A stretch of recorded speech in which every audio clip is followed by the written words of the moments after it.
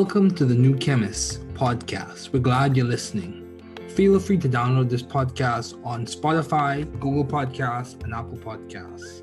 Here on the New Chemist, we discuss chemistry, which simply put is the science of change, as well as the other sciences, careers, community, research, and COVID-19.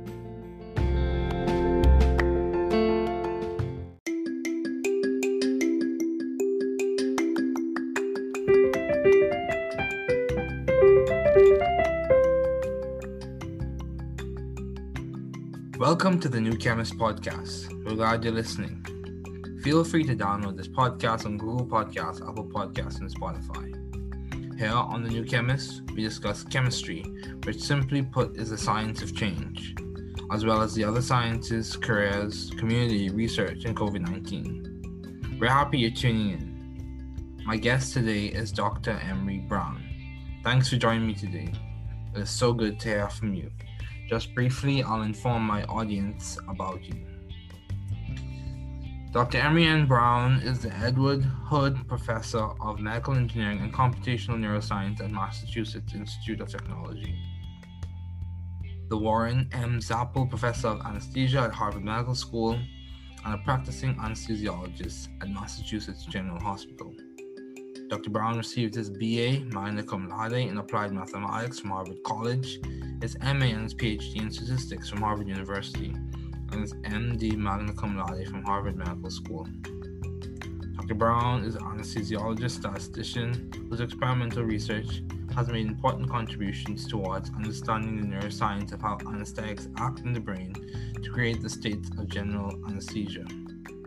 In his statistics research, he has developed signal processing algorithms to solve important data analysis challenges in neuroscience. His research has been featured on National Public Radio, in Scientific American, Technology Review, the New York Times, and TED Mid 2014. He serves as the director of the Harvard-MIT Health Sciences and Technology Program, the associate director of the Institute for Medical Engineering and Science at MIT, an investigator at the Picora Center for Learning and Memory, Department of Brain and Cognitive Sciences at MIT. He's a fellow of the Institute of Mathematical Statistics, a fellow of the National Academy of Inventors, a member of the National Academy of Engineering, a member of the National Academy of Sciences, and a member of the National Academy of Medicine. In 2007, he was given the NIH Director's Pioneer Award. He's also a member of the Association of University Anesthesiologists. These are just a few of his accomplishments. A very distinguished scientist. Please welcome Dr. Emery. Thanks, Dr. Brown, for joining me today. It's so good to have a distinguished scientist such as you on this podcast. So, Dr. Brown, what have been your long-standing interests in the field of science? Can you just discuss some of those? Well, I think they varied over time. I think that probably my strongest interest in science began in college when I got interested in statistics. So being a statistician, developing statistical methods and algorithms that people could really use to analyze data became an early interest of mine. And that's something which I pursued, throughout my career. First working on studying outcomes from surgery as an undergraduate, then later studying circadian rhythms during my PhD work. Okay. After that, looking at developing algorithms in general for neuroscience data analysis, for looking at neural spike trains, for looking at EEG, LF, local field potentials, and these sorts of things. Okay. And then from there, my interest developed into trying to understand anesthesia. So I'd say those are probably the principal focus areas, so statistics, and then statistics applied to neuroscience, and then anesthesiology, the mechanism of general anesthesia. So I think by any standard of measurement, or most standards of measurement, most people would say you have been a successful academician. You have achieved your PhD from Harvard, your MD from Harvard, MA from Harvard, BA from Harvard. You've won numerous prizes. You're part of many societies: the National Academy of Inventors, National Academy of Science, National Academy of Engineering, National Academy of Medicine. So how do you maintain view of the bigger picture in your career and in your life in general? How are you doing that? And so when you say the bigger picture, you're referring to academically and also personally? How do you maintain a view of the bigger picture in terms of like the overarching goals that you have set, your mission statement, your vision for your life? Well, I think that one of the things that I've tried to do is try to work on an important question. Okay. And what you find out with important questions is you can't solve them in 5 minutes. So that necessarily creates like a long trajectory. So for example, the problem of thinking on how does anesthesia work, and that's something which has been a question for now coming near 175 years. And so picking part of that and going after it, you know, it's something which is going to be, it's a challenging question. And if you're able to solve it, it's going to have broad implications, not only for taking care of patients, but also for neuroscience in general and science in general.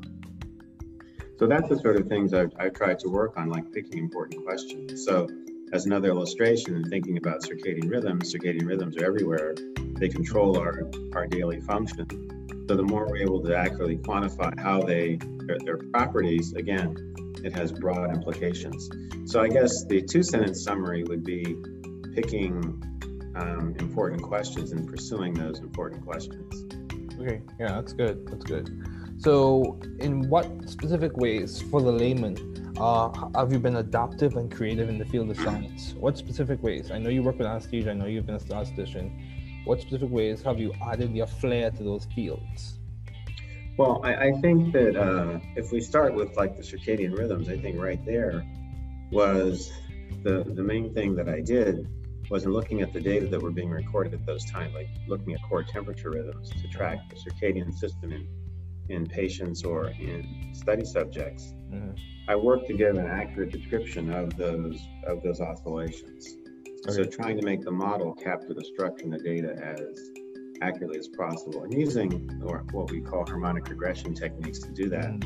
But then not just stopping there, but developing a full inference framework. So you could measure the aspects of the rhythm, say the period, the amplitude, and then from there be able to make statements of uncertainty about, how confident we were about the characterizations that we came up with. Wow. So that allows you to have an inference framework. And then going on to some of the other work, like looking at neuroscience data, the same idea in principle, but there's a key concept there that I was able to take advantage of and use, and I've continued to use throughout my career, and that is neuroscience data, because you're recording from the brain and central nervous system, is dynamic. It changes over time. And you need statistical methods that also capture those changes over time for it to be accurate. And so those were things that I was practiced in, that I learned as part of my PhD training. So whereas most of the methods that were being used are static, and so then it becomes like a kludge to really use them. So by starting from a framework where I already had methods that were dynamic, that capture phenomena that change over time, I was able to develop more accurate descriptions of those sorts of data as well. So in other words, really understanding the properties of the data, that really what the essential elements of the problem are. I think that's something which I tried to focus on, and that's yielded me some measure of success to date. Yeah, I would say so too. It did. So, how have you sort of found the right environment for you to thrive scientifically and intellectually? I think a lot of people aim or aspire to be at institutions such as Harvard and other institutions as well. So how do you know that was the right environment for you to thrive in scientifically and intellectually? Well, I can't say that I knew it. I mean, I think I was just like any other student starting off at, like Harvard, really in many respects impressed by what the institution had to offer. But then once I was there, then saying, well, I really have to take advantage of this. And I remember specifically that when I was a junior and I was thinking about what I wanted to do for my research for senior thesis, Ken Wachter, who was a professor in the statistics department at the time, said, well, since you're thinking about going to medical school, you should probably write a thesis, an undergraduate thesis on a medical topic. And he suggested I go and talk with Professor Fred Mosteller about that particular issue, and work developing a research project with him, because he was a statistician who was working on studying outcomes from surgery, and that this would be a good idea for me to join a project like that. So that's what I did. So I guess the key thing was realizing that what sort of opportunities were there at Harvard, and then take advantage of them, because you could certainly be there and not take advantage of opportunities that were there. That's true. I think one of the real things that, and I think it was the case at the time, I think it still continues to be the case, the opportunity to write a senior thesis with, a leading scholar in an area is something which, was amazingly beneficial for me for the long term. They got to watch up close and personal how, one of the top statisticians in the world did research. I got to see, how he thought, how he interacted with, other scientists, other physicians, with physicians, and it was very helpful for me to think about the sort of scientist, and in my case also physician, that I wanted to be, and the way I'd like to be able to do research. And being very specific, one thing about Professor Mosteller was that he could work with anybody. He could work with the best statisticians, the top physicians, graduate students, postdocs, but he could also work with undergraduates like me. And so having, just basically seeing that, and I can honestly say that's something I've tried to emulate. Oh, wow. That's good. That's definitely good. So, you speak about your desire to attend medical school in your junior year. So how did you delineate or decide between MD, PhD, or MD? Because I think that's a challenge that a lot of people encounter.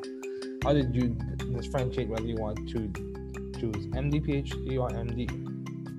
Well, I think what happened was I knew when I came to college I wanted to go to medical school. That was for sure. Okay. And I can't remember exactly whether it was in my sophomore year or earlier that I decided I wanted to do a PhD also. Okay. And once I really fell in love with statistics, which was between sophomore and junior year, I decided I wanted to do my PhD in statistics, because I just I really liked statistics. It was just very powerful paradigm, very powerful framework, was and still is. And I just wanted to master that. And I thought that, but I also wanted to be a physician. And I thought, as opposed to just compromising and doing one or the other, why not do both? And that was how I just made the decision, which was a fairly avant-garde idea at the time, because when I entered the Harvard MD PhD program, nobody had done a PhD in statistics before. That was a rather new idea. There's a new idea there, but also in other programs in the country, because it was people looked at me with a lot of surprise when I said that's what I wanted to do my PhD in. But it was very clear to me that, medicine was a field that had a lot of uncertainty, a lot of data, and even more now. And having people who are formally trained in how to quantify that uncertainty and make decisions on uncertainty just seemed like a natural path. And that's what I just decided to do. Yeah, that's good. That's good. So given all your responsibilities and accomplishments, Dr. Brown, how do you maintain a balanced life? Or how do you strive to maintain balance? Well, it's I think, family is first. There's no question about that. Yeah. And, the accomplishments are basically, fun, and they have no luster, if your family isn't well taken care of and your family isn't happy.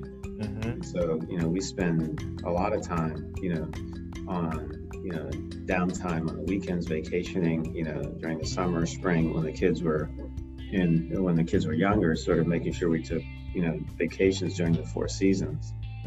And, my wife, like me, likes to travel. So and very often if I have trips to various places to give lectures, we turn them into sort of family outings also. Okay. So, by doing that, it's made it possible to, pursue activities that are relevant to my career, but also to make sure that, I'm not losing sight of my family. Yeah, that's good. Priorities, having priorities. I've heard that in several interviews that having priorities, that they do complement to maintaining balance. So what would you attribute to your success as a pioneer in the field, Dr. Brown? What would you attribute, what characteristic, what was it, your upbringing as a child? Was it your time at Harvard, or was it your belief system, your perspective on life? What would you say has complements your success as a pioneer in the field? Will it be mentorship? I think that my parents and my family deserve tremendous credit for, sort of setting me on the right track. And so, for example, both of my parents were teachers. They felt that education was very important. Okay. Anytime I wanted to do something or pursue something, they were always behind me. And then, my brothers were always very, very good in school also. Okay. And so people would always say, well, you're going to be as good as your brother, sort of things. So that also created a certain amount of incentive. But not only my brothers, but my cousins too. They were also really very good in school. And so in other words, there were a number of sort of role models around, which I don't think we use that term then. We didn't think of them that way, but there were people you wanted to be like. So now we would call them role models, right? Okay. But one of my cousins, Robert Brown, who went to Carnegie Mellon, was a star basketball player, honor student, and he was always sitting around reading books, during the summer. I mean, that's the image that I had of him. Or one of my cousins, who was, what was when we were kids, was teaching us lines from HMS Pinafore, that sort of thing. Wow. And so the idea, so being smart was cool, essentially. That was I think I really remember that idea. Like the smarter you were in this environment around our family, kind of like, the cooler you were. Wow. So, and so I think that kind of instilled this in me. Or for example, like my oldest brother was a very good writer, and my middle brother was a physicist. Wow. Or just a retired physicist now. So again, it didn't seem like that at the time, but they were implicitly setting bars, for me to try to jump over. Wow. Just by what they were doing, by example. So I think those are the origins, and then realizing once you had opportunities, you took advantage of them. Yeah. And then you have some serendipity. You have some people who realize that you have, potential, and they try to help you realize it. Like my language teacher at Exeter, Mr. Baggio, who spoke like 5 languages, and so I wanted to be like Mr. Baggio, try to be as proficient in as many languages as he was. Yeah. Or for example, when I was an undergraduate at Harvard, one of the anesthesiologists there, Dr. Jack McPeak, took an interest in me. He was one of my thesis advisors, and he's the first person who took me to the operating room. And then, several years later, when I decided to go into anesthesiology, I was able to turn to him and get advice, and he helped me, arrange to take, a rotation in anesthesiology, and decided that that's what I wanted to go into. So in addition to, so it's a number of things. It's not just basically like any one thing. That's fair. But,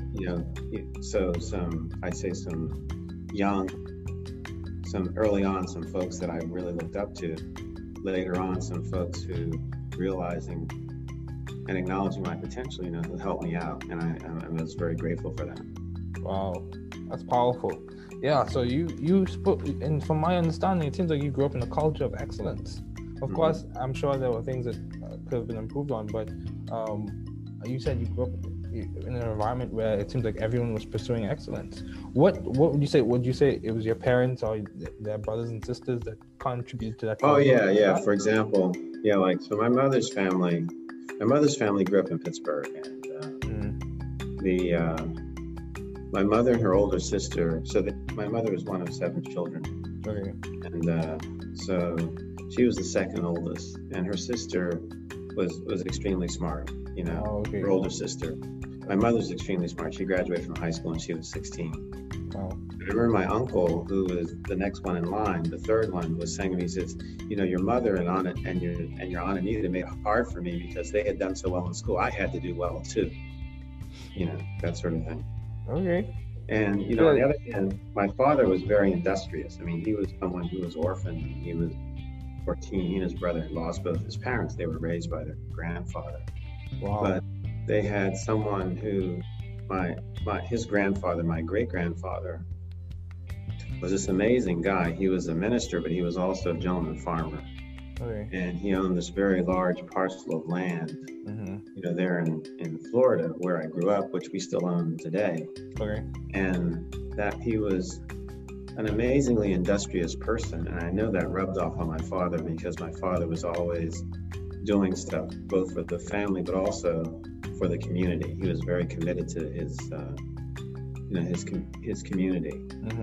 So I think that, in fact, I know that, I inherited that perspective, those goals, those sorts of the sort of can-do attitude that my father, always had. And I'll just give you one example. Like, okay, I'm here to listen. At the time, my father's grandfather wanted him to move back to Florida because after he got married, they lived in New York and in Pittsburgh. And he wanted him to move back because he wanted somebody living on their property. So my father decided to build a house. So this was in about 1957, 1958. And as you can imagine, my father couldn't get a loan from the bank to build a house. And as we know, one of the most important things entering into the American dream is to be able to build a house and lay down roots, right? Yes, I agree. So I didn't know this until many years later. He actually borrowed money from an auto body shop to build a house. He couldn't get a loan from the bank. Wow.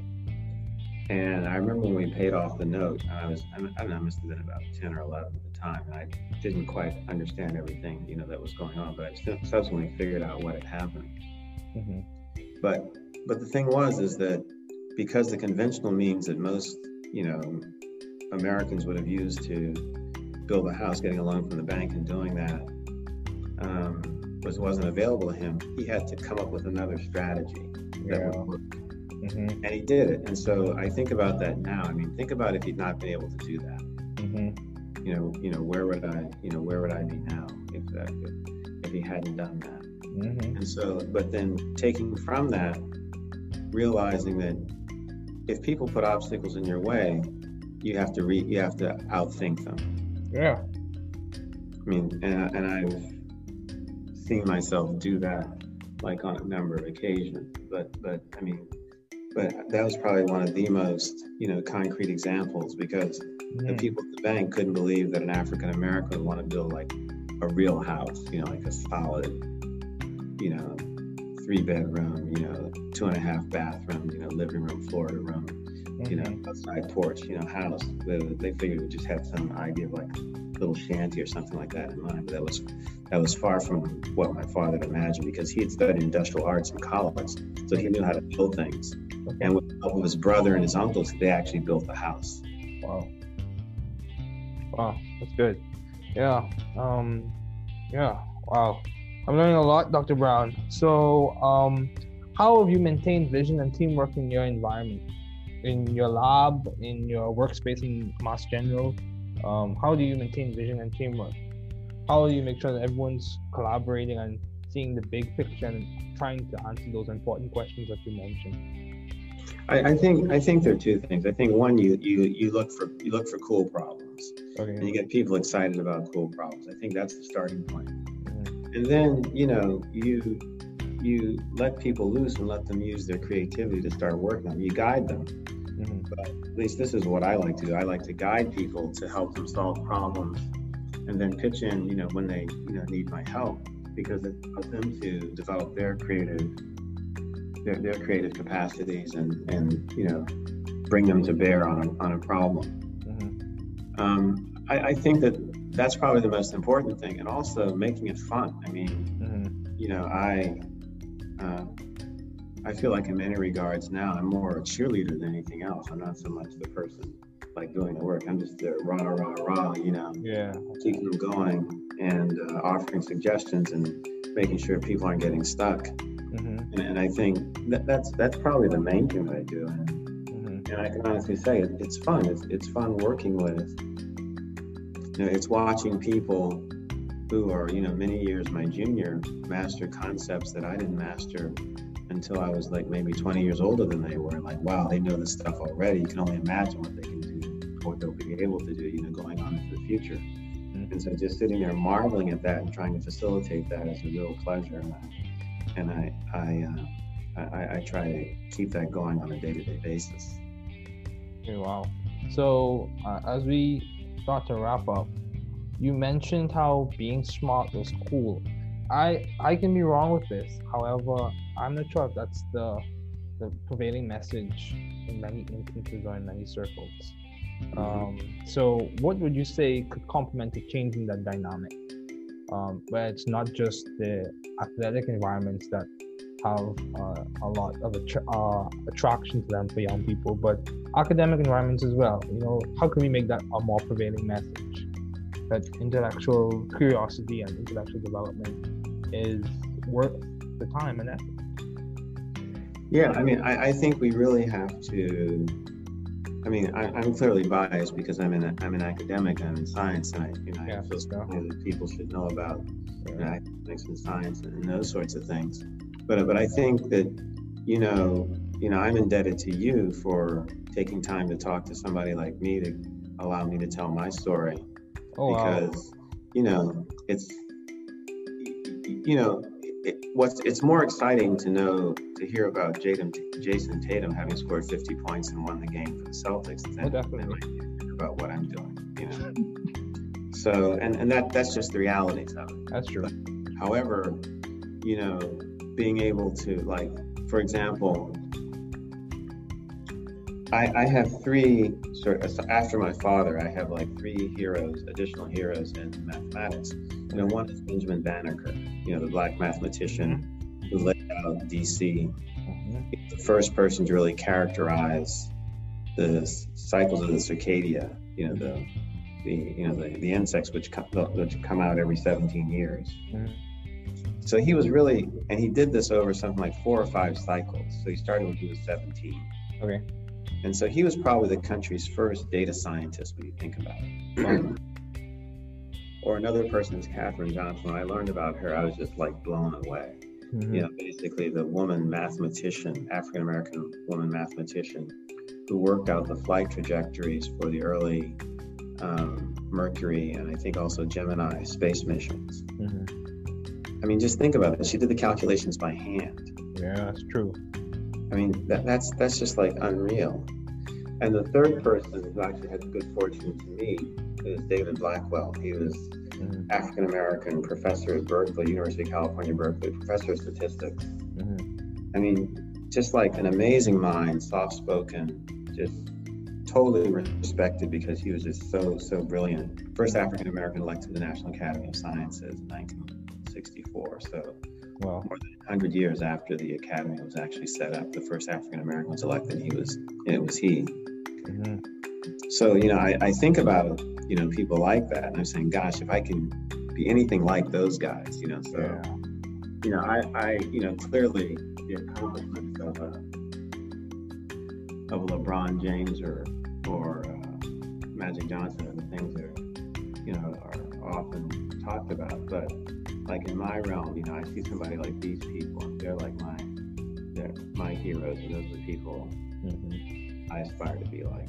Yeah, that's good. So, as we conclude, do you have any advice to those wanting to pursue the field you are currently working in? So, budding scientists, what advice would you give to those wanting to pursue the field you are currently working in? Whether it be statistics or medicine or just a PhD in general? I think they try to get involved and gain experience early. Okay. I can tell you, I get letters almost every day from students asking to come and work in my group. Okay. Literally, and of different ages, all the way from junior high school, up through, high school, college, postdocs. And I'm amazed at what some of these students have told me they already know.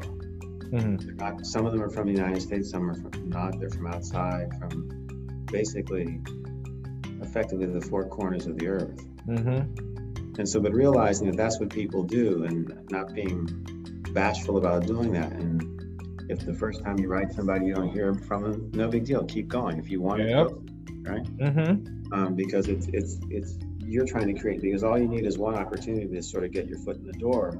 And once you have that and you realize, the other opportunities will open up. And you can see that this is something that students from a number of different backgrounds are actually doing now. I think that students in general, particularly perhaps underrepresented minority students, are free to take the same approach. I agree, completely agree. So what has been some of the most beneficial advice you have received, Dr. Brown? as we conclude? What is the most beneficial advice or piece of the beneficial advice you've received either from your parents? As you mentioned, they were very industrious and intelligent. Even from your colleagues or professors. What has been some of the most beneficial advice you've received? Never works. The most, I think a number of things. I think, just in watching like my parents, just like working hard and also, but then encouraging intellectual pursuits, Mm-hmm. And I think I certainly have picked up on that and tried to amplify that. I just remember my mother saying at one point, like I told you, she was extremely smart. Mm-hmm. And, it was very clear she lived vicariously through us, the things that we were able to accomplish, not only me, but my brothers as well. Mm-hmm. And at one point, in sort of a more candid moment, she said, if I had opportunities, I'm sure I could have been, a lot more than I am now. Yeah, I've heard that same sentiment from and that, as well. That kind of stuck with me and just sort of said, well, I have an obligation to try to be as successful as I possibly can because my mother made it possible for me to get to where I am now. Mm-hmm. And she sacrificed a lot to be where she was. And I should basically do the same thing. Mm-hmm. Then a complimentary idea. I just remember my uncle saying once that, it never hurts to be nice. Mm-hmm. And so if you can help somebody, why not? I know, right? Just that simple, not deep, but just, yeah. And it can take on many forms. It can just be meeting someone on the street to helping someone with their career. So mm-hmm. I think somewhere in there is some of the best advice I've received. There are probably other things, but they don't come to mind right now. That's fair. Well, Dr. Brown, thank you so much for joining me today. It was good to have you on. Oh, thank you very much for having me, Dave. I really appreciate it. Chemistry field highlights. Femtochemistry. So surveying the literature and looking at the work of Yoshitaka Tanamura, Koichi Yamashita, and Philip A. Finrod, we embark on a new discussion, femtochemistry. In short, a key feature of chemistry is the hemolysis or breaking or the formation of bonds, which some consider to be theoretical constructs in some instances. A key feature of the elementary steps of bond making and breaking are molecular vibrations, which occur approximately at the 10 femtosecond scale. So, okay, with this view in mind, ultra-fast processes is a phrase that can definitely describe chemical reactions and has been umbrellaed or covered or falls under the term femtochemistry. Chemistry conceptual developments. So today we're going to be introducing or talking about regiochemistry principles.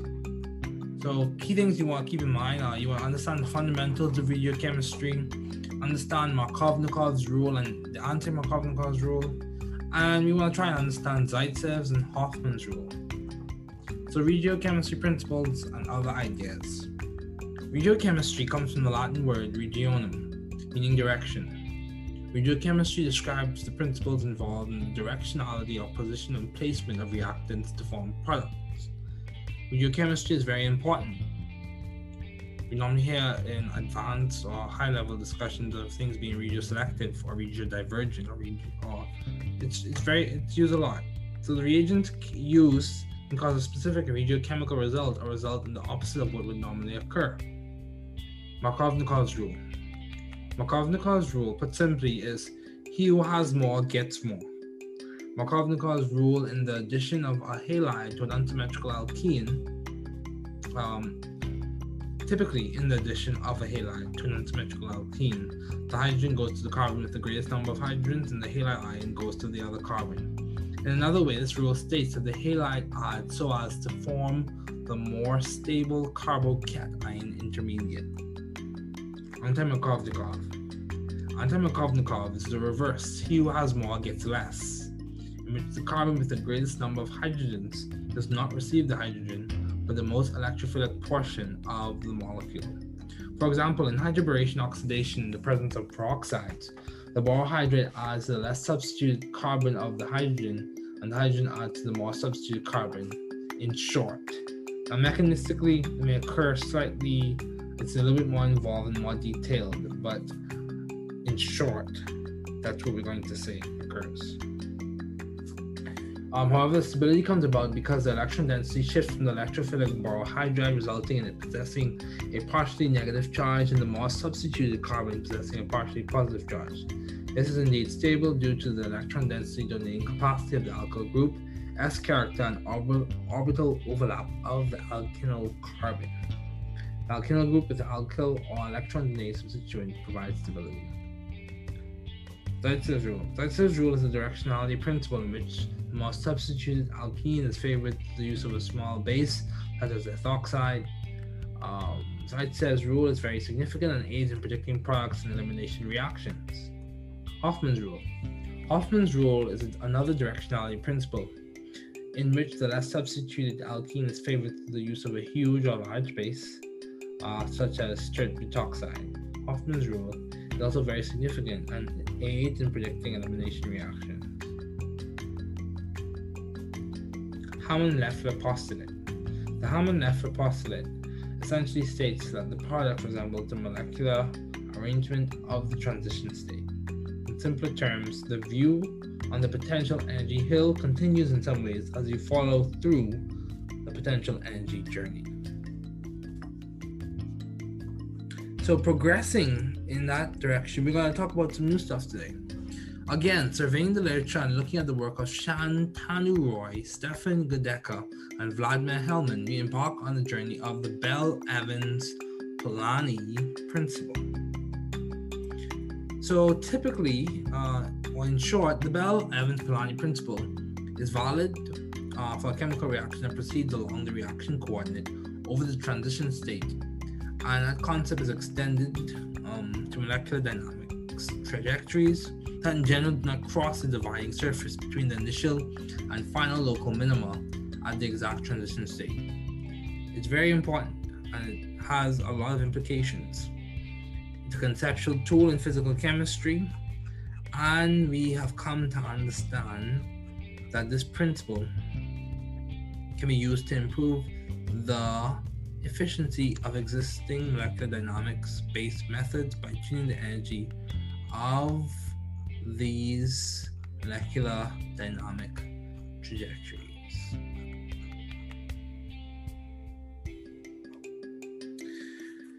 Along with that, we'll be discussing the Dimroth principle or Dimroth rearrangements. These are frequently encountered in heteroaromatic chemistry and was first recognized in the triazole series. This term was coined in 1963 as a convenient way of referring to the isomerization proceeding by ring fission and subsequent recyclization, whereby a ring nitrogen and its attached substituent exchange place with an amino group in a position alpha to it.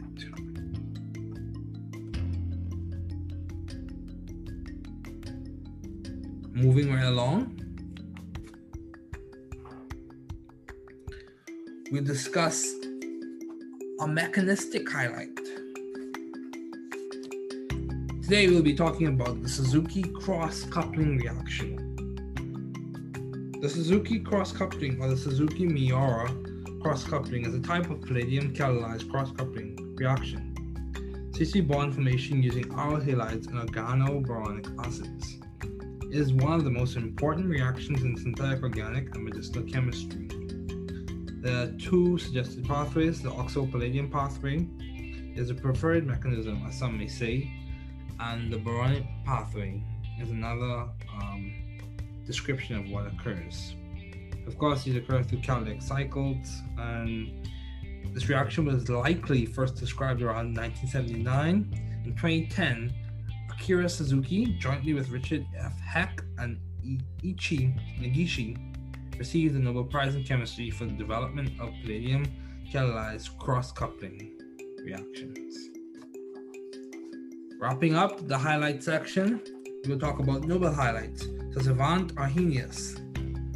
Savant Arrhenius was born on February 19th 1859, near Uppsala, Sweden. He received the Nobel Prize on December 10, 1903, in recognition of his theory of electrolytic dissociation.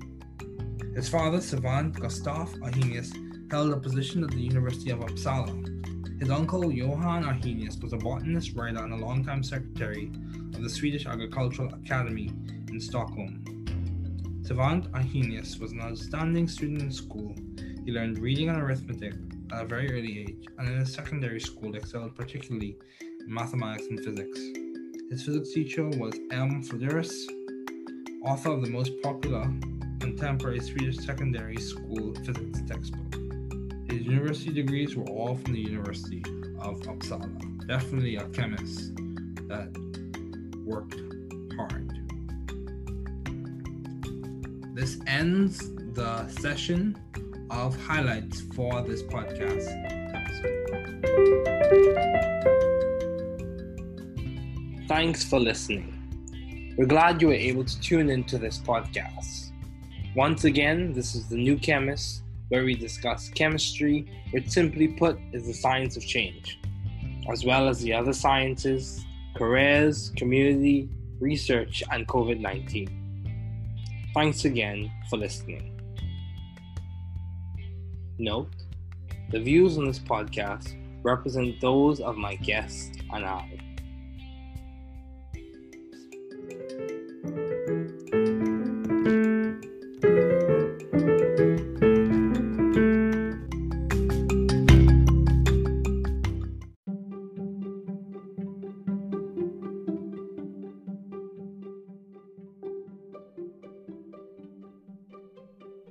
Entrevista entre Davi Ferguson, AMRSC-AMRSB, produtor e apresentador de podcast, e Dr. Emery Brown, MD, PhD, Eduardo Capuz, professor de Médico Engenharia e Computacional Neurociência no Massachusetts Instituto de Tecnologia. Davi Ferguson. Meu convidado de hoje é o Dr. Emery Brown. Obrigado por se juntar a mim hoje. É tão bom ouvir de você. Apenas brevemente, vou informar meu público sobre você. Dr. Emery Brown é o professor Edward Ode de Engenharia Médica e Neurociência Computacional no Instituto de Tecnologia de Massachusetts. Davi Ferguson. O professor Warren M. Zappol de Anestesia na Harvard Medical School e um anestesiologista praticante no Massachusetts General Hospital. O Dr. Brown recebeu seu B.A., Magnum Cum Laude, em Matemática Aplicada do Harvard College, seu MA e PhD em Estatística pela Harvard University e seu MD Magna Cum Laude pela Harvard Medical School. Davi Ferguson. O Dr. Brown é um anestesiologista estatístico cuja pesquisa experimental trouxe importantes contribuições para a compreensão da neurociência de como os anestésicos agem no cérebro durante o estado de anestesia geral. Em sua pesquisa estatística, ele desenvolveu algoritmos de processamento de sinal para resolver importantes desafios de análise de dados em neurociência. Davi Ferguson. Sua pesquisa foi apresentada na National Public Radio, na Scientific American Technology Review do The New York Times e TEDMED 2014. Ele atua como co-diretor do Harvard and MIT Health Sciences and Technology Program, Associate Director of o Institute for Medical Engineering and Science no MIT, e investigador do The Picower Center for Learning and Memory. Davi Ferguson. Departamento de Cérebro e Ciência Cognitiva, no MIT. Ele é membro do Instituto de Estatísticas Matemáticas, membro da Academia Nacional de Inventores, membro da Academia Nacional de Engenharia, membro da Academia Nacional de Ciências e membro da Academia Nacional de Medicina. Davi Ferguson. Em 2007, ele recebeu o prêmio Pioneiro do Diretor do MI. Ele também é membro da Associação de Anestesiologistas Universitários. Estas são apenas algumas de suas inúmeras realizações. Um cientista muito distinto. Por favor, dê as boas-vindas ao Dr. Emery Brown. Davi Ferguson. Obrigado, Dr. Brown, por se juntar a mim, hoje. É tão bom ter um cientista distinto, como você, neste podcast. Então, Dr. Brown, qual tem sido seu interesse de longa data no campo da ciência? Você pode apenas discutir alguns deles? Doutora Emery Brown. Bem, acho que eles variaram ao longo do tempo. Acho que provavelmente meu maior interesse pela ciência começou na faculdade, quando me interessei por estatística. Então, sendo um estatístico, desenvolver métodos e algoritmos estatísticos que as pessoas pudessem realmente usar para analisar dados tornou-se um dos meus primeiros interesses. Doutora Emery Brown. E isso é algo que eu persegui ao longo da minha carreira, primeiro trabalhando no estudo dos resultados da cirurgia como estudante de graduação, depois estudando os ritmos circadianos durante o meu doutorado. Funciona bem. Depois disso, olhando para o desenvolvimento de ideias em geral para análise de dados de neurociência ou olhando para trens de picos neurais, estamos olhando para EEG, nossos potenciais de campo locais e esse tipo de coisa. Doutora Emery Brown. A partir daí, meu interesse se desenvolveu em tentar entender a anestesia. Então eu diria que esses são provavelmente as principais áreas de foco, essas estatísticas e depois estatísticas aplicadas à neurociência e depois à anestesiologia, mecanismos da anestesia geral. David Ferguson. Portanto, acho que por qualquer padrão de medição, ou pela maioria dos padrões de medição, a maioria das pessoas dirá que você foi um acadêmico de sucesso, obteve seu PhD de Harvard, seu MD de Harvard, MA de Harvard, BA de Harvard. Você ganhou inúmeros prêmios. David Ferguson. Você faz parte de muitas sociedades, a Academia Nacional de Inventores, a Academia Nacional de Ciências, a Academia Nacional de Engenharia, a Academia Nacional de Medicina. Então, como você mantém uma visão geral de sua carreira e de sua vida em geral? David Ferguson. Como você está fazendo isso? Doutora Emery Brown. E então, quando você diz o quadro geral ao qual está se referindo? David Ferguson. Academicamente e também pessoalmente, como você mantém a visão do quadro maior em termos das metas abrangentes que você definiu, sua declaração de missão e sua visão para sua vida? Doutora Emery Brown. Bem, acho que uma das coisas que tentei fazer foi tentar trabalhar em uma questão importante, ok? E o que você descobre com questões importantes é que não pode resolvê-las em 5 minutos. Então isso necessariamente cria uma longa trajetória. Doutora Emery Brown. Então, por exemplo, o problema de pensar como funciona a anestesia? Isso é algo que tem sido uma questão para agora, neste próximo ano 175 anos. E assim, separar parte disso e ir atrás disso, você sabe, é algo que será uma questão desafiadora. Doutora Emery Brown. E se você conseguir resolvê-lo, terá amplas implicações não apenas para cuidar dos pacientes, mas também para a neurociência em geral, na ciência em geral. Então esse é o tipo de coisa que eu tentei trabalhar, como escolher questões importantes. Então, como outra ilustração e pensando sobre os ritmos circadianos estão em toda parte. Doutora Emery Brown. Eles controlam nossa função diária. Portanto, quanto mais pudermos quantificar com precisão como eles obtêm suas propriedades novamente, isso terá amplas implicações. Então, acho que o resumo de 2 frases seria escolher questões importantes e perseguir essas questões importantes. David Ferguson.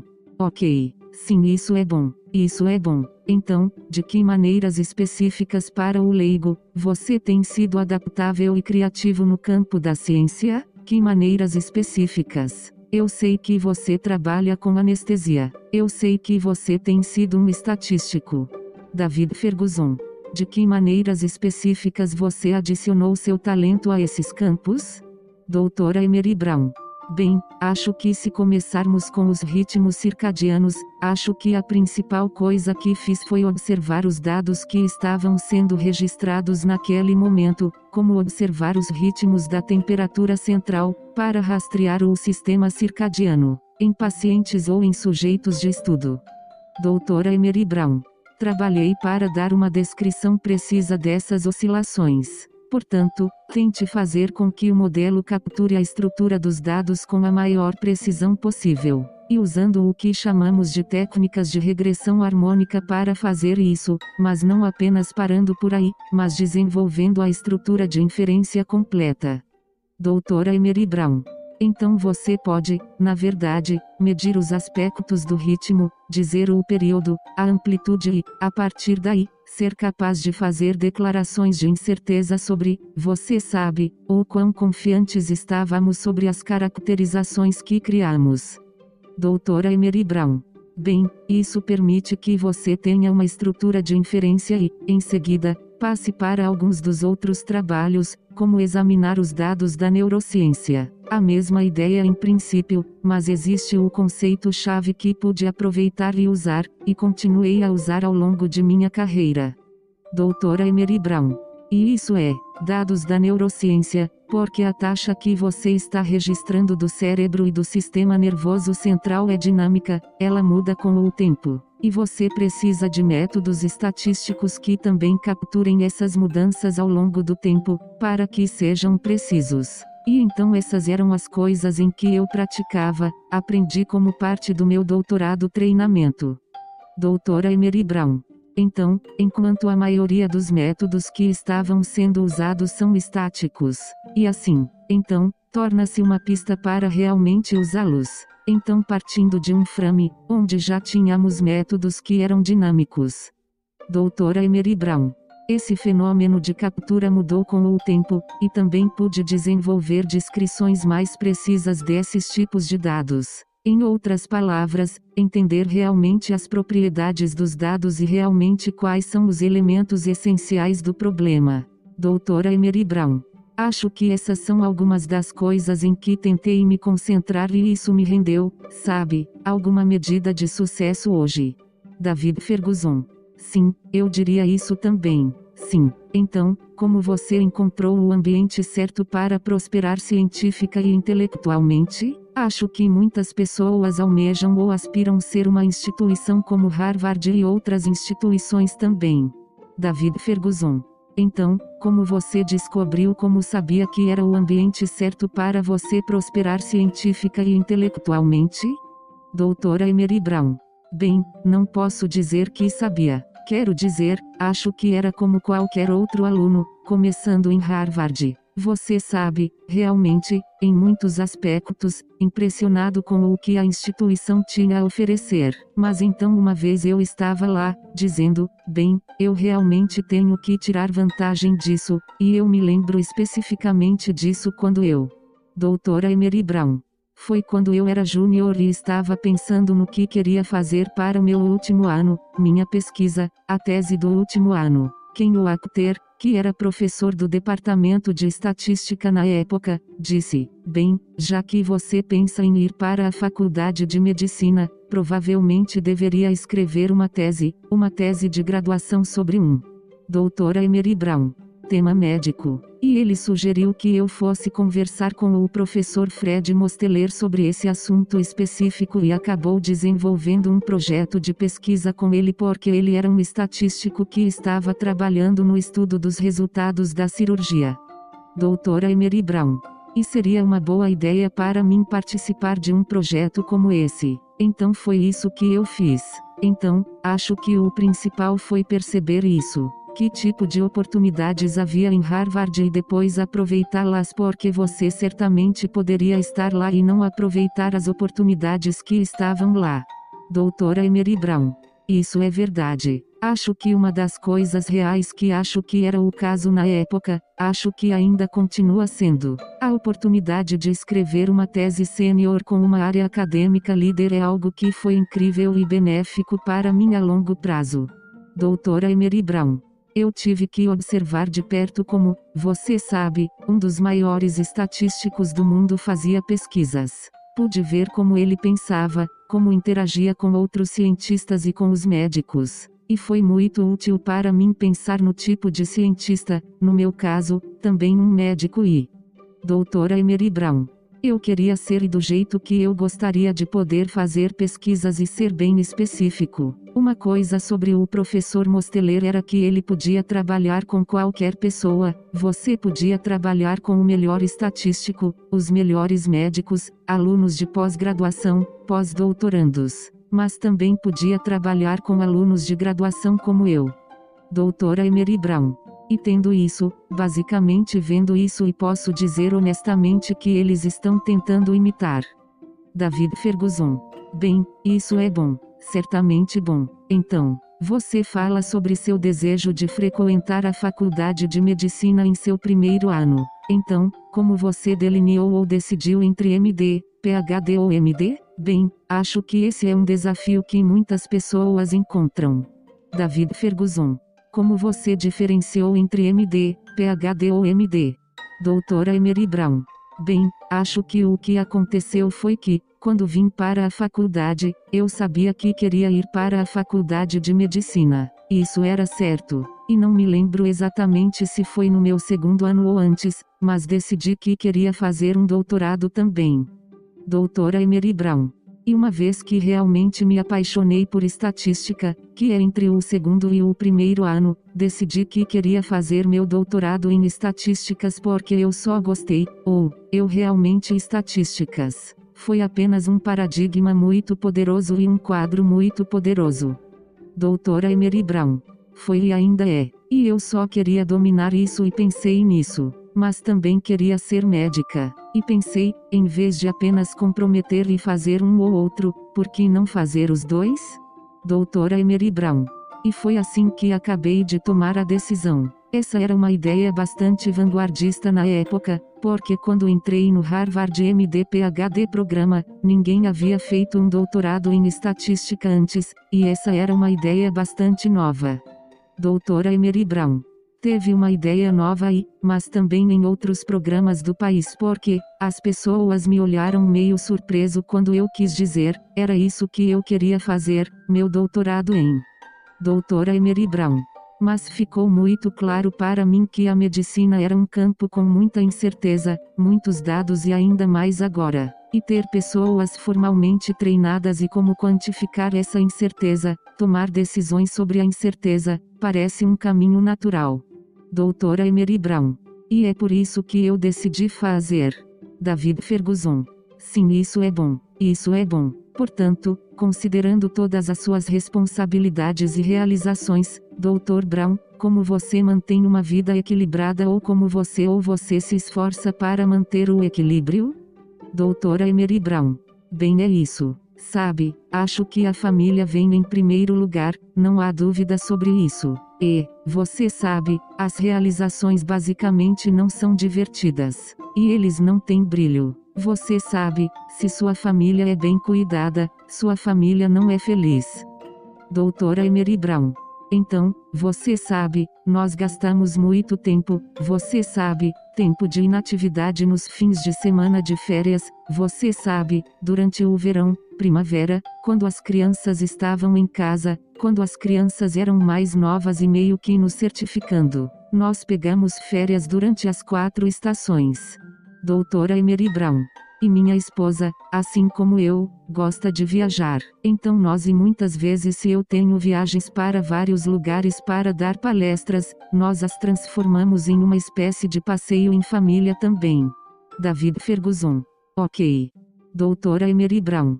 Assim, ao fazer isso, é possível exercer atividades relevantes para minha carreira, mas também garantir que, sabe, não estou perdendo minha família de vista.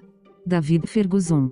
Sim, é uma grande prioridade. Então, tendo prioridades, eles complementam, para manter o equilíbrio. Então, a que você atribuiria seu sucesso como pioneiro no campo, Dr. Brown? Ou o que você atribuiria? Que característica? David Ferguson. Foi sua criação quando criança? Era sua época em Harvard? Ou foi o seu sistema de crenças? Ou sua perspectiva de vida? O que você diria que complementou seu sucesso como pioneiro no campo? Seria mentoria? Doutora Emery Brown. Acho que meus pais e minha família merecem um tremendo crédito por me colocar no caminho certo. E assim, por exemplo, em ambos os meus pais eram professores, eles sentiam que a educação era muito importante. Doutora Emery Brown. Sempre que eu queria fazer algo ou perseguir algo, eles sempre estavam atrás de mim. E então, meus irmãos, sempre fomos muito bons na escola também, então as pessoas sempre diziam, Bem, você vai ser tão bom quanto seu irmão, e esse tipo de coisa também criou um certo incentivo. Doutora Emery Brown.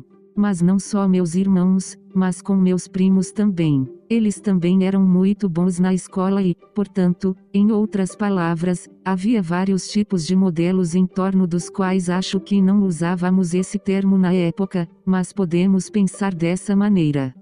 Doutora Emery Brown. Mas tem gente que queria ser assim, então agora os modelos de chamada, certo? Ok. Mas um dos meus primos, Robert Brown, que estudou na Carnegie Mellon, era um astro do basquete, aluno de honra, e estava sempre sentado lendo livros durante o verão. Doutora Emery Brown. Quer dizer, eu sou tão, quero dizer, essa é a imagem que eu tinha dele. Você sabe que eu tinha um dos meus primos que era, você sabe, quem? O que era quando éramos crianças estava nos ensinando linhas do HMS Pinafore, esse tipo de coisa. Doutora Emery Brown. E então a ideia de ser inteligente era legal. Essencialmente, é isso. Acho que consigo me lembrar dessa ideia assim. Você sabe, quanto mais inteligente você era neste ambiente e em torno de nossa família, tipo, você sabe, mais legal você era. Doutora Emery Brown. E então eu acho que meio que instilou o meu, por exemplo, como o meu irmão mais velho é um escritor muito bom, e meu irmão do meio era físico ou apenas um físico aposentado agora. Então, novamente, não parecia na época, mas eles estavam implicitamente estabelecendo barreiras para eu tentar pular apenas por. Doutora Emery Brown. O que eles estavam fazendo, por exemplo. Então eu acho que essas são as origens e então percebendo que uma vez que você teve oportunidades, você as aproveitou. Sim, então você tem algum acaso. Você tem algumas pessoas que percebem que você tem potencial e tentam ajudá-lo a perceber isso, como meu professor. Doutora Emery Brown. Em Exeter, que falava 5 línguas. E então eu queria ser como, você sabe, tentar ser tão proficiente em tantos idiomas quanto ele ou, por exemplo, quando eu era um estudante de graduação em Harvard, um dos anestesiologistas de lá, Dr. Jack McPeak, se interessou por mim. Doutora Emery Brown. Ele foi um dos meus orientadores de tese, e ele é a primeira pessoa que me levou para a sala de cirurgia. E então, vários anos depois, quando comecei a ir à anestesiologia, pude recorrer a ele e obter conselhos, e ele me ajudou a providenciar. Doutora Emery Brown.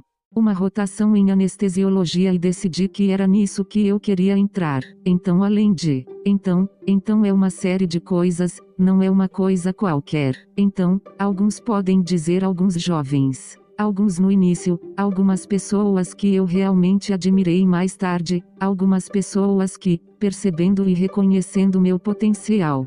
Doutora Emery Brown. Me ajude, e fiquei muito grato por isso. David Ferguson. Uau, isso é poderoso. Sim, então, pelo que entendi, parece que você cresceu em uma cultura de excelência. Claro, tenho certeza de que havia coisas que poderiam ser melhoradas, mas você disse que cresceu em um ambiente onde parecia que todos buscavam a excelência. David Ferguson. O que você diria? Você diria que foram seus pais ou seus irmãos e irmãs que contribuíram para isso? Doutora Emery Brown. Ah, sim, por exemplo. Sim, assim como a família da minha mãe cresceu em Pittsburgh e no minha mãe e sua irmã mais velha, de modo que minha mãe é uma das 7 crianças, então ela era a segunda mais velha e sua irmã era extremamente inteligente. Doutora Emery Brown. Você sabe, sua irmã mais velha, minha mãe era extremamente inteligente. Ela se formou no colegial e tinha 16 anos. Bem, eu me lembro do meu tio, que é o próximo da fila. O terceiro estava dizendo, esta é sua mãe e sua tia e você e dificultou para mim porque eles o fizeram. Doutora Emery Brown. Bem na escola, eu tinha que me sair bem para, você sabe, esse tipo de coisa, ok. E você sabe, por outro lado, meu pai era muito trabalhador. Quero dizer, ele era alguém que ficou órfão quando tinha 14 anos. Ele e seu irmão haviam perdido os pais. Doutora Emery Brown. Eles foram criados pelo avô, mas tiveram alguém que pelo avô, meu bisavô, era esse cara incrível. Ele era um ministro, mas também era um fazendeiro cavalheiro, e era dono de um grande pedaço de terra lá na Flórida, onde cresci, que ainda possuímos hoje. Doutora Emery Brown. E que ele era uma pessoa incrivelmente trabalhadora. E eu sei que isso influenciou meu pai porque meu pai estava sempre fazendo coisas tanto para a família quanto para a comunidade. Ele era muito comprometido com sua comunidade. Doutora Emery Brown.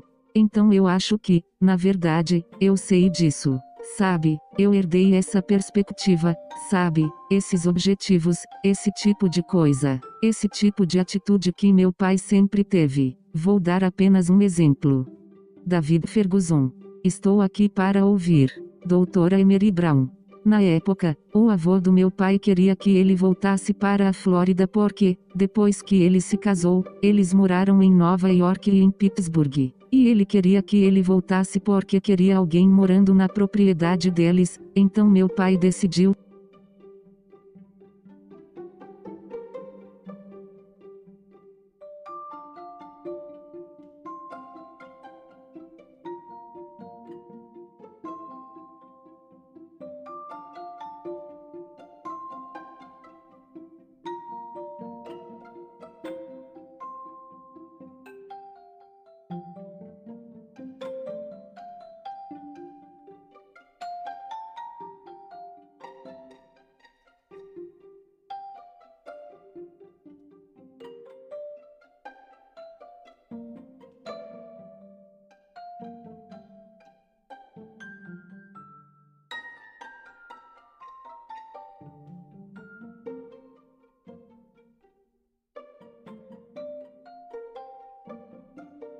Doutora Emery Brown. Então isso foi em 1957, 1958. E como você pode imaginar, meu pai não conseguiu um empréstimo no banco para construir uma casa. E como sabemos, uma das coisas mais importantes que entram no sonho americano é poder construir uma casa e, sabe, criar raízes, certo? David Ferguson. Sim, eu concordo. Doutora Emery Brown. Então eu não sabia disso até muitos anos depois. Na verdade, ele pegou dinheiro emprestado da oficina para construir uma casa. Ele não conseguiu um empréstimo no banco. David Ferguson. Uau! Doutora Emery Brown. E eu me lembro quando pagamos a nota, eu tinha cerca de 10 ou 11 anos na época e não entendia muito bem tudo o que estava acontecendo. Doutora Emery Brown. Mas de repente eu descobri o que tinha acontecido. Mas o problema é que os meios convencionais que a maioria dos americanos usaria para construir uma casa, obter um empréstimo do banco e fazer isso não estavam disponíveis para ele. Doutora Emery Brown. Ele teve que inventar outra estratégia que funcionasse, e ele fez. E então eu penso sobre isso agora. Quero dizer, pense se você não foi capaz de fazer isso. Onde eu estaria, você sabe, onde eu estaria agora se ele não tivesse feito isso. Doutora Emery Brown. Mas então, tirando isso, percebendo que, se as pessoas colocam obstáculos em seu caminho, você precisa pensar melhor. Sim, quero dizer, e eu me vejo fazendo isso em várias ocasiões, mas quero dizer, esse foi provavelmente um dos exemplos mais concretos porque as pessoas no banco não podiam. Doutora Emery Brown. Acredito que um afro-americano que deseja construir como uma casa real, como um impassível. Você sabe, 3 quartos, 2 banheiros e meio, você sabe, sala de estar ao redor, você sabe, uma casa com varanda lateral onde eles imaginaram que teríamos apenas uma ideia de uma pequena cabana ou algo assim. Doutora Emery Brown. Mas isso estava longe do que meu pai imaginava porque ele havia estudado artes industriais na faculdade. Então ele sabia como construir coisas. Seu irmão e seus tios, eles realmente construíram a casa. David Ferguson. Uau, isso é bom. Sim, estou aprendendo muito, Dr. Brown. Então, como você manteve a visão e o trabalho em equipe em seu ambiente, em seu laboratório, em seu espaço de trabalho, no mais general? Como você mantém a visão e o trabalho em equipe? Como você garante que todos estão colaborando, vendo o quadro geral e tentando responder a essas perguntas importantes que... David Ferguson. você mencionou? Doutora Emery Brown. Eu acho que há duas coisas. Acho que você procura para problemas legais e você deixa as pessoas empolgadas com seus problemas. Acho que esse é o ponto de partida. E então, você sabe, você solta as pessoas e as deixa usar sua criatividade para começar a trabalhar e orientá-las. Doutora Emery Brown. Mas é disso que eu gosto. Gosto de orientar as pessoas para ajudá-las a resolver problemas e depois contribuir, quando precisam de minha ajuda, para ajudá-las a desenvolver suas capacidades criativas e saber trazê-las para um problema. Doutora Emery Brown. Eu acho que isso é provavelmente a coisa mais importante e também torná-lo divertido. Quero dizer, você sabe, eu sinto que em muitos aspectos agora eu sou mais uma líder de torcida, qualquer outra coisa. Eu não sou tanto a pessoa que faz o trabalho. Doutora Emery Brown. Eu só estou lá, certo? Ou, você sabe? Sim, acho que começamos a oferecer sugestões e garantir que as pessoas não fiquem presas. E acho que é provavelmente a principal coisa que faço e posso dizer honestamente que é divertido. Doutora Emery Brown. É divertido trabalhar com. É observar pessoas que são, você sabe, muitos anos, meus juniores, conceitos mestres que eu não dominava até que eu era talvez 20 anos mais velho do que eles, tipo, uau, eles já sabem dessas coisas. Você só pode imaginar o que eles podem fazer ou serão capazes de fazer, você sabe, indo para o Doutora Emery Brown. Futuro. E então, apenas sentar lá maravilhado com isso e tentar facilitar isso é um verdadeiro prazer. E eu tento manter isso acontecendo no dia a dia. David Ferguson. Enquanto isso, quando começamos a encerrar, você mencionou como ser inteligente era legal, posso estar errado com isso. No entanto, não tenho certeza se essa é a mensagem predominante em muitos casos ou em muitos círculos. Então, o que você diria que poderia complementar a mudança dessa dinâmica? David Ferguson. Bem, não são apenas os ambientes esportivos que atraem muitos jovens, mas também os ambientes acadêmicos. Como podemos tornar essa mensagem mais prevalecente? A curiosidade intelectual e o desenvolvimento intelectual valem o tempo e o esforço. Doutora Emery Brown. Sim, quero dizer, acho que realmente precisamos. Quero dizer, sou claramente tendencioso porque, quero dizer, sou um acadêmico e da ciência, e sei que as pessoas deveriam saber sobre as coisas da ciência e esse tipo de coisa. Mas acho que, sabe, estou em dívida com você por reservar um tempo para conversar com alguém como eu, para permitir. Doutora Emery Brown. Eu contar minha história. David Ferguson. Uau! Doutora Emery Brown. Porque você sabe, quer saber, é mais emocionante saber que Jason Tatum marcou 50 pontos e venceu o jogo pelo Celtics. Doutora Emery Brown. Você sabe, então e isso é apenas a realidade. David Ferguson. Isso é verdade. Doutora Emery Brown.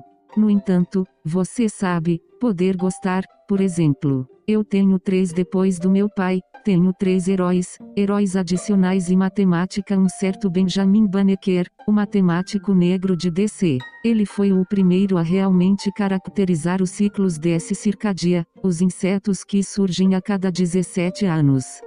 Doutora Emery Brown. Então ele realmente foi e fez isso em algo como 4 ou 5 ciclos. Então ele começou quando tinha 17 anos, certo? E então ele provavelmente foi o primeiro cientista de dados do país. Quando você pensa sobre isso. Ou outra pessoa é Katherine Johnson, eu aprendi sobre ela, fiquei tipo, maravilhado. Doutora Emery Brown. Basicamente, a matemática afro-americana que elaborou as trajetórias de voo para as primeiras missões espaciais Mercury e acho que também Gemini. Quero dizer, apenas pense nisso. Ela fez os cálculos à mão. David Ferguson. Bem, isso é verdade. Doutora Emery Brown. Quero dizer, isso é irreal. E a terceira pessoa realmente teve a sorte de conhecer David Blackwell, que é um professor afro-americano em Berkeley, Universidade da Califórnia, Berkeley, professor de estatística. quero dizer, apenas como uma mente incrível de fala mansa, totalmente esperada porque ele era tão brilhante. Doutora Emery Brown. O primeiro afro-americano eleito para a Academia Nacional de Ciências em 1964 também, 100 anos depois que a academia foi realmente criada, o primeiro afro-americano eleito que ele foi, era ele. E então, você sabe, eu penso em pessoas assim e digo, puxa, se eu posso ser como esses caras, você sabe, então você sabe, claramente. Doutora Emery Brown. As conquistas de LeBron James ou Magic Johnson são coisas sobre as quais se fala com frequência, mas, como no meu campo, você sabe, vejo alguém como essas pessoas e elas são como são meus heróis e essas são as pessoas que eu aspirar a ser como. David Ferguson. Uau, isso é bom. Então, como concluímos? Você tem algum conselho para aqueles que desejam seguir a área em que está trabalhando atualmente? Então, cientistas iniciantes? Que conselho você daria para aqueles que desejam seguir a área em que está trabalhando atualmente, seja estatística, medicina ou apenas um doutorado em geral? Doutora Emery Brown. Eu acho que eles tentam se envolver e ganhar e experimentar cedo. Eu posso te dizer, eu recebo cartas quase todos os dias de alunos pedindo para vir trabalhar no meu grupo literalmente e tem idades diferentes desde o ensino fundamental, você sabe, até, você sabe, pós-doutorado no ensino médio. Doutora Emery Brown. E estou surpreso com alguns desses alunos que me disseram que já sabem que alguns deles são dos Estados Unidos. Alguns não são. Eles vêm de fora, basicamente dos 4 cantos da terra. E assim, mas percebendo que é isso que as pessoas fazem e não sendo tímido em fazer isso, e se a primeira vez que você. Doutora Emery Brown.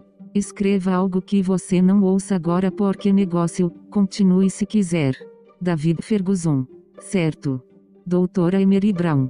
Porque você está tentando criar porque tudo que você precisa é uma oportunidade para colocar o pé na porta. Uma vez que você tenha isso e perceba que outras oportunidades se abrirão, você pode ver que isso é algo que alunos de várias origens diferentes estão realmente fazendo agora. Doutora Emery Brown. E acho que os alunos em geral, particularmente talvez os alunos de minorias subrepresentadas, são livres para adotar a mesma abordagem. David Ferguson. Concordo. Totalmente de acordo. Então, qual foi o conselho mais benéfico que você recebeu, Dr. Brown? Como concluímos? Qual foi o conselho ou conselho mais benéfico que você recebeu de seus pais? Como você mencionou, eles foram muito trabalhadores e inteligentes, mesmo de seus colegas ou professores. David Ferguson. Qual foi um dos conselhos mais benéficos? Doutora Emery Brown. Aqueles que éramos mais, quero dizer, acho que várias coisas eu penso, você sabe, apenas assistindo como meus pais, você sabe, apenas como trabalhar duro e também encorajar atividades intelectuais, sabe? E eu acho que certamente. Doutora Emery Brown. Peguei isso e tentei amplificar isso. Só me lembro de minha mãe dizendo que em determinado momento eu disse que ela era extremamente inteligente. Você sabe que ela era. Ficou muito claro que ela vive indiretamente através de nós. Sabe, as coisas que conseguimos realizar, sabe, não só eu, mas meus irmãos também. Doutora Emery Brown. E um ponto são os momentos mais sinceros, ela disse, sabe, se eu tivesse oportunidades, tenho certeza que poderia ter sido muito mais do que sou agora. David Ferguson. Sim, já ouvi esse mesmo sentimento. Doutora Emery Brown. Isso também. Quero dizer, isso meio que ficou comigo e meio que disse, bem, você sabe, tenho a obrigação de tentar ser o mais bem-sucedido possível, porque minha mãe tornou possível para mim chegar onde estou agora, e ela sacrificou muito para eu estar onde estou. Doutora Emery Brown.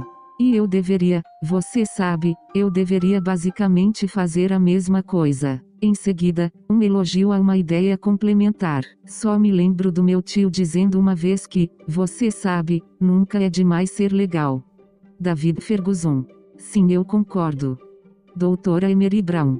E assim, se você puder ajudar alguém a conquistá-lo da maneira certa, simples assim, não profundo, justo, e você pode assumir muitas formas. Pode ser apenas conhecer alguém na rua para ajudar alguém em sua carreira. Então acho que em algum lugar, alguns dos melhores conselhos que recebi lá, provavelmente outras coisas, mas, doutora Emery Brown, eles não vêm à mente agora. David Ferguson. Isso é justo. Isso é justo. Bem, Dr. Brown, muito obrigado por se juntar a mim hoje. Foi bom ter você.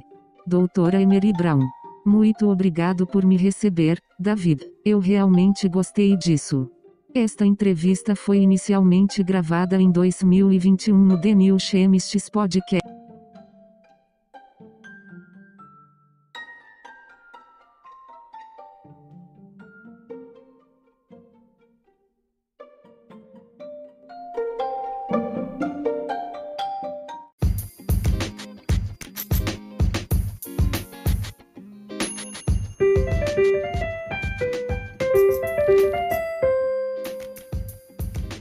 Thanks for listening.